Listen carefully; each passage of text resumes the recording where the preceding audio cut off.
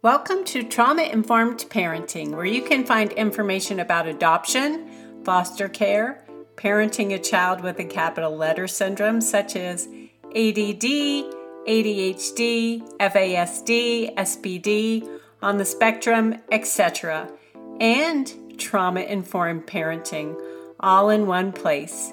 I'm Kathleen Guire, your host, mother of 7, 4 through adoption, former National Parent of the Year, author, teacher, and speaker, but more important than any of those things, I'm a parent just like you.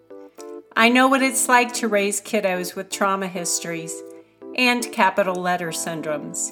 I used to feel as if I were the only one struggling, and because I felt that way, I isolated myself.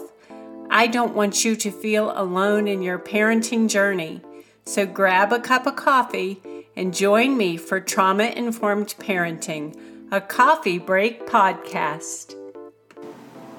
Hi, Kathleen Guire here. Welcome to this episode of Trauma-Informed Parenting. Today I'm going to talk about 3 tips to help you in your Alexithymia journey and your kiddos and you. That's not the official title, but let me start with the definition. Alexithymia is when a person has difficulty experiencing, identifying, and expressing emotions. So I'm starting this episode with a definition for a reason. When we are parenting kiddos with trauma histories and/or capital letter syndromes, or reparenting ourselves, that's why I gave that very wordy title, which won't be the official title, we hear many terms, and alexithymia is one of those, along with proprioception, interoception, and a slew of other words, which leave us scratching our heads. I remember those days when I was just beginning to dig into these things, and some of my kiddos were getting diagnoses, and it's like, or diagnoses. I was hearing all of these words all the time, and I still don't even know if I'm saying them correctly. But we don't often have time to just sit there and create notes and look up every new term when therapists use them as frequently as we use the word that. Okay, so just going to tell you, I recently found 22 that in a chapter of mine that I was editing. So yeah, we have words that we use frequently. They're part of our everyday life, but when we're just learning, or our kiddos are just getting a diagnosis, or we're just beginning to research, then we start learning these terms and they're not part of our everyday life. In fact, I was sitting on the back deck with my husband drinking coffee the other morning, and I was talking about this particular episode that I was writing an article for, and I said a bunch of these words, and he's like, yeah, right, I never use those words. So, just a disclaimer, while I'm not a professional therapist, nor do I have lots of letters behind my name, I am a trauma-informed parenting coach. And I like to take concepts and break them down into bite-sized pieces and share them with you so we can all be better parents, grandparents, caregivers, and professionals. And if you are a professional and you're listening to my podcast, please excuse my rudimentary explanations and enjoy my examples. I'd rather show you what alexithymia looks like rather than only share academic research and studies. Now, let me just say I love to delve into those academic research and studies, and I totally 100% appreciate the people who take the time to do those studies.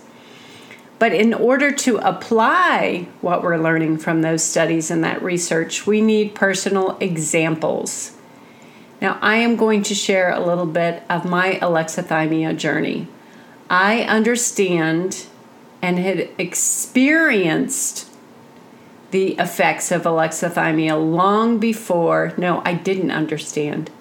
I'm getting that wrong. Back up, rewind. I did not understand but I had experienced the effects of alexithymia long before I learned that term. It was part of my childhood that I'm examining through a new lens of autism and trauma.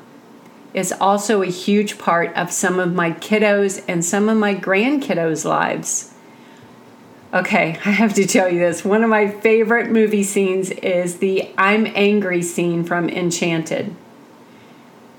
You know, where she says, I'm angry. I'm angry. Like she finally realizes like she has this emotion and she can identify it. And as an adult, I realize how many times I didn't recognize my own emotions as a child, and sometimes I don't recognize my own emotions now. And now as I look back through my life, through the lens of autism into my childhood, I realize how numbly I approached life. Like I just lived numb. I didn't realize that I was angry or sad or happy or fill in the blank. And also, I didn't know that others expected me to react to things in emotional ways. For example, let me explain. There's a photo of me at a surprise birthday party. That was for me when I was a teenager. And in this photo, I'm staring blankly ahead while people are smiling and singing happy birthday. And I'm like having no reaction. I was zoned out completely. And if you know me now, you might be surprised that I basically lived most of my childhood unaware of how I felt because, like I said, if you know me now, you have a different picture of who I am. I'm happy, energetic, and excited about life. But you know what? It's been a long journey getting there, and I am still on that journey. That's why I put that in my very long, wordy title of this podcast. It's a journey. But I want to share 3 tips. If your kiddos are experiencing alexithymia and you're trying to help them in this journey to having emotional literacy, acknowledging and being aware of their feelings, number 1, you need to put yourself in your kiddos' shoes. And let me just backtrack for just 1 second. Why am I talking about myself first? This is why. I tell people who attend my live workshops, before we dig into the material, to keep 2 people in mind and to think about the concepts that I'm sharing as they apply them to those people, one being themselves and the other being one of their kiddos or family members or a student in their classroom if they're teachers, depending on the situation. It's important to learn while applying information to actual people, experiences, and situations. Otherwise, the information becomes simply rote knowledge that you may be able to take a multiple choice test on, but you can't apply it to your life. In your kiddos trauma bucket, that episode, I have it linked in the show notes, I talk about delayed trauma responses. We can also have delayed responses to emotions we didn't know we felt. For example, if one of your kiddos with a trauma history or capital letter syndrome comes home from swim practice and is silent and moody and just brooding, and you say, what's wrong? And the response is, nothing, leave me alone, or some version of that. It may be time to figure out what actually went on. This doesn't mean putting the child under a bright light and interrogating them.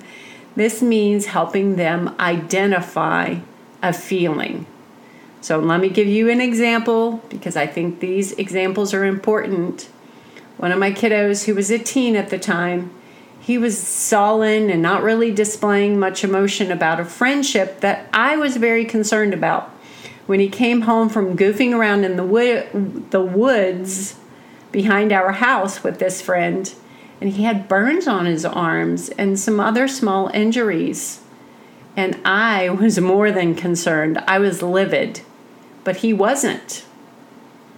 he just like, this is my friend, and he said it was okay. And here is just another thing you'll have to remember. The confusing thing about mixing alexithymia with trauma histories is some kiddos don't know how they feel at the moment, and abuse may be normal to them. Mistreatment, physical, emotional, or spiritual, is not okay, but that's their core belief that it is okay. And that's why we have to separate and like, okay, you should feel angry that you have these little burn marks on your hand. You should feel angry that your child that your friend was hitting you with a tree branch and thought it was funny. That's not funny. So it's like this tricky walk where you have to almost walk on water kind of thing and explain to them what is mistreatment and what is not, and then let them know it's okay to feel angry at that person. You want them to be your friend, but they did something that was wrong, and you should feel angry. Okay? I know that's a difficult one, and that might involve having a therapist for that kiddo as well that can help walk them through that, because sometimes we just need the help, right? All right, number 2.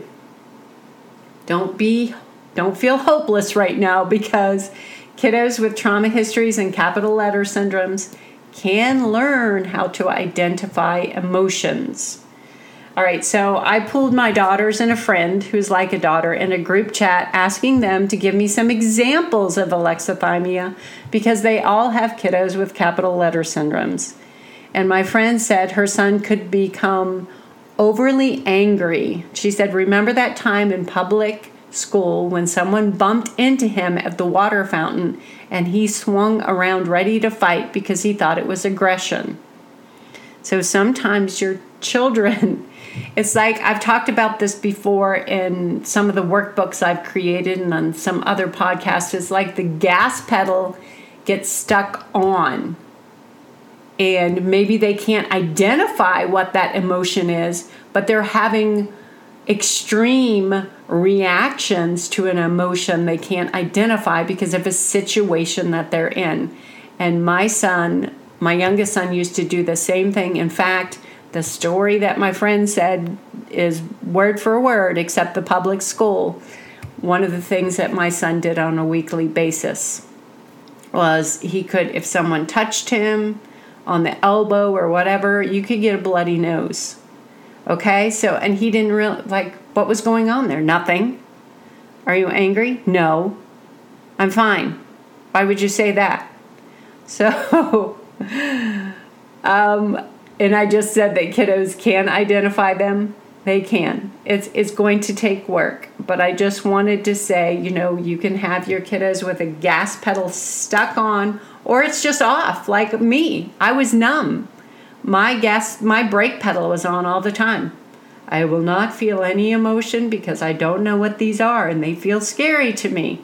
So I would bury them. So your kiddos might do that. Now, I can't read their minds, and you can't read their minds, but you can help them begin to identify them.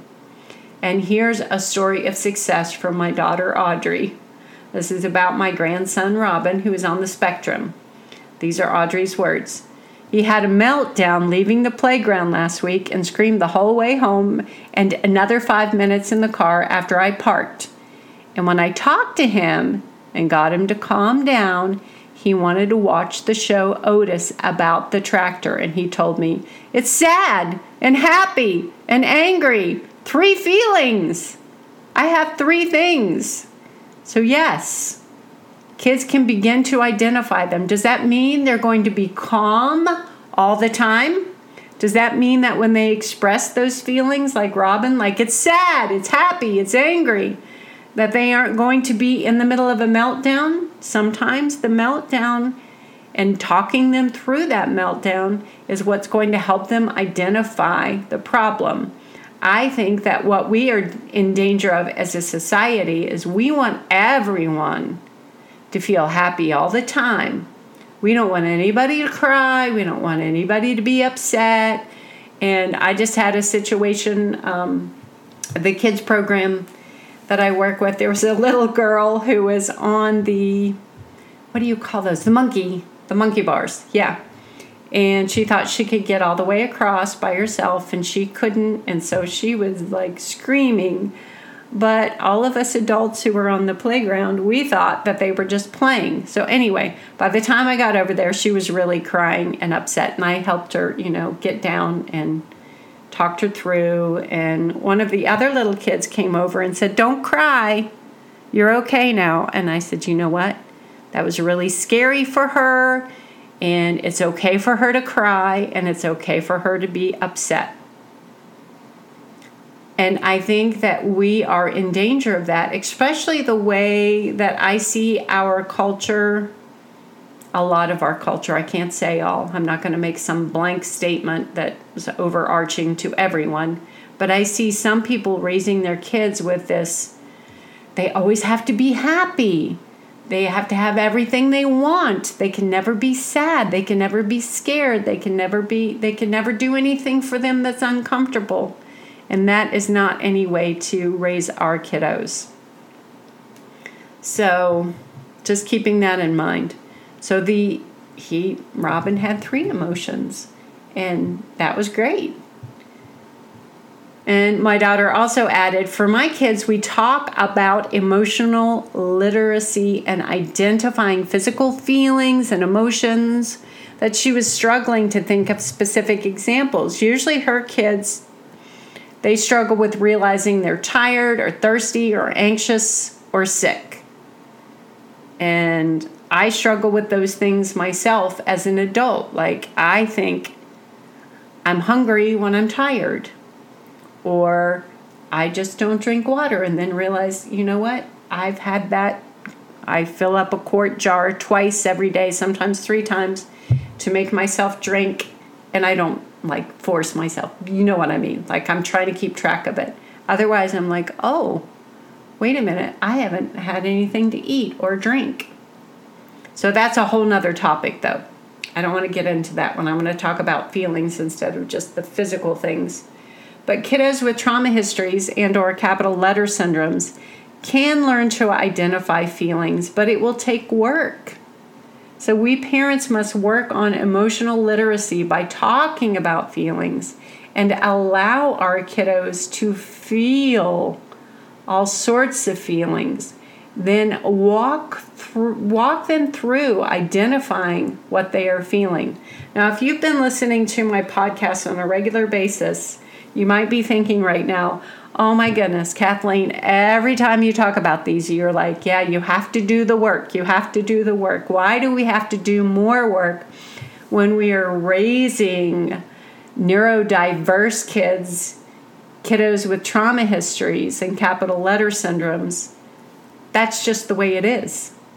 I'm sorry. I wish I could fix that for you, but I can't.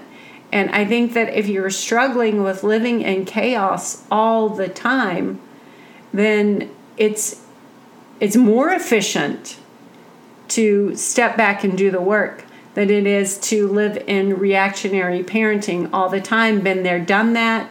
It's not fun. And even when we do get a hold of some of these things, obviously, there are days where everything is going to feel chaotic and we're tired and we're exhausted and we've already done all the things. And at that time, then we need to identify our own feelings, be aware of our own feelings, know that what we can handle and what we can't handle. Obviously, you can't just walk out of the house and say, "I'm done," but you can start putting some self-care with your kiddos and you can practice self-care together into your day and recovering so that you can do the things that you need to do. And that leads me to my third and last tip, which is emotional awareness isn't a one and done.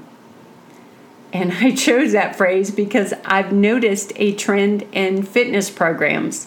All you have to do is get on any social media and it's all, one and done, which gives you the impression that once you complete this, you're done. You won't ever need another fitness program. If you complete this 12-week program, you'll be changed forever and you won't need a reboot. While I love to exercise and I've completed some of these programs, some more than 12 weeks. Like I'll do the 12 weeks and I'll start over, and then I'll do another 12 weeks and I'll start over. I still have to exercise. There's no one and done. Not only that, but if I get off track in other areas of my life, if I slide into a short season of unhealthy eating, or I'm so busy enjoying family activities that I stay up too late too many nights, my sleep is off, my eating is off, or fill in the blank, then I need a reboot. Often this is when alexithymia rears its ugly head in my life and in our kiddos' lives. I've gotten out of balance, something happens that should stimulate an emotional reaction, and I'm stumped. I either reach for the cookies or I fall on the couch and say, I don't know what's wrong with me. I need to quit everything. It's too much. I can't do this. And our kiddos do the same things. And then we're like, what is wrong with you?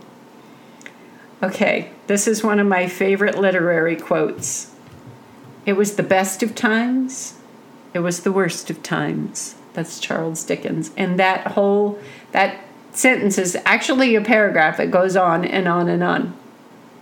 But going back to the one and done, it's never one and done. My daughter shared a story from her life.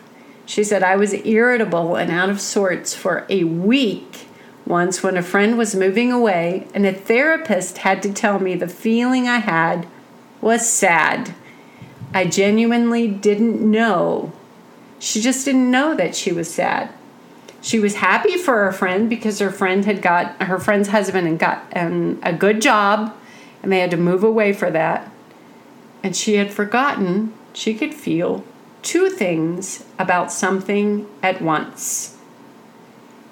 It's very important for us to remember. Our kiddos can feel two things at once. They can feel happy that you're going to go on a hike and go for a picnic or go to the pool. But they can also feel anxious because if they get in the pool and they're swimming, and what if they forget to put their life jacket on? Like, kids think about these things too. In fact, I know one of my grandkiddos was saying to me the other day, we were getting ready to go to the pool.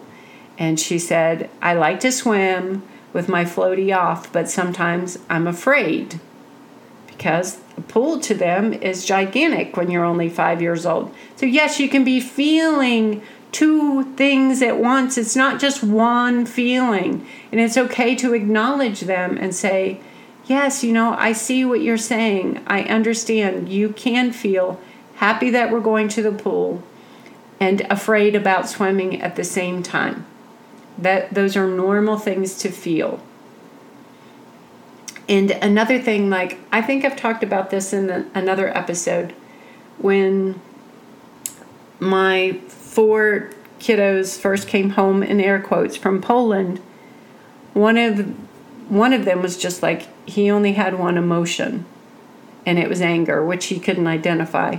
And I made these little cards for him with different emotions, like different facial emotions, and we would look in the mirror, look at the cards, practice them. This is happy. This is surprised. This is sad.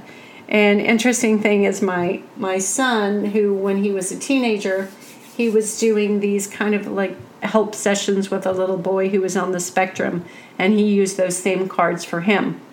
And then they would play games with dinosaurs and robots and stuff and talk about those feelings. So, yeah, you're going to have to continue to do that, and you may have to, and now you can just buy those cards, or you can make them yourselves. But we're going to have to work on it, and kiddos may struggle with periods of regression once they have grasped the concept that they have feelings. After learning how to identify sad, angry, happy, surprised, frustrated, there are just so many emotions. They may go through the same cycles, and they will go through the same cycles we do as adults. This doesn't mean they have lost everything they have learned. When it comes to emotional intelligence, and there's a whole podcast that Dr. Jared Brown did on that, on trauma-informed, on this podcast. I don't know why I'm saying trauma-informed. Listen to that if you're struggling with ways to figure out how to do this, how to put this into place, and how to help your kiddos. Just remember, there's never a one and done. Identifying and being aware of how we feel is a job that we will have for the rest of our lives. So, conclusion. I'm going to go back to the definition. Alexithymia is when a person has difficulty experiencing, identifying, and expressing emotions. So, number 1, put yourself in your kiddo's shoes. If he is struggling with identifying emotions, help him. This means helping them identify a feeling, being aware. And just a reminder, what you may see is your kids being stuck on the gas pedal or the brake pedal. Either, when sometimes we think these kiddos, people thought I was just such a good kid. The truth is, my brake pedal was stuck all the time. I was numb. So I just kind of rotely did things. I did things that looked like I was behaving well. But what it was I didn't know what I was feeling. And honestly, because of my early childhood trauma, I didn't know what was allowed to be a feeling. So keep that in mind. Maybe your kiddo with a trauma history, things that happened to them before they came home, in air quotes, to you, they don't know what is allowed. So you might go through a period where you're helping them be aware of their feelings, and for a season, it may feel as if the gas pedal is on all the time. They're always angry. They're always frustrated. They're always, because they're beginning to learn how to identify them. Or it may be like an engine that is starting and restarting and going off and like it's, like in a little go-kart where you push the gas and you go too fast because you don't know the feeling of the pedal yet.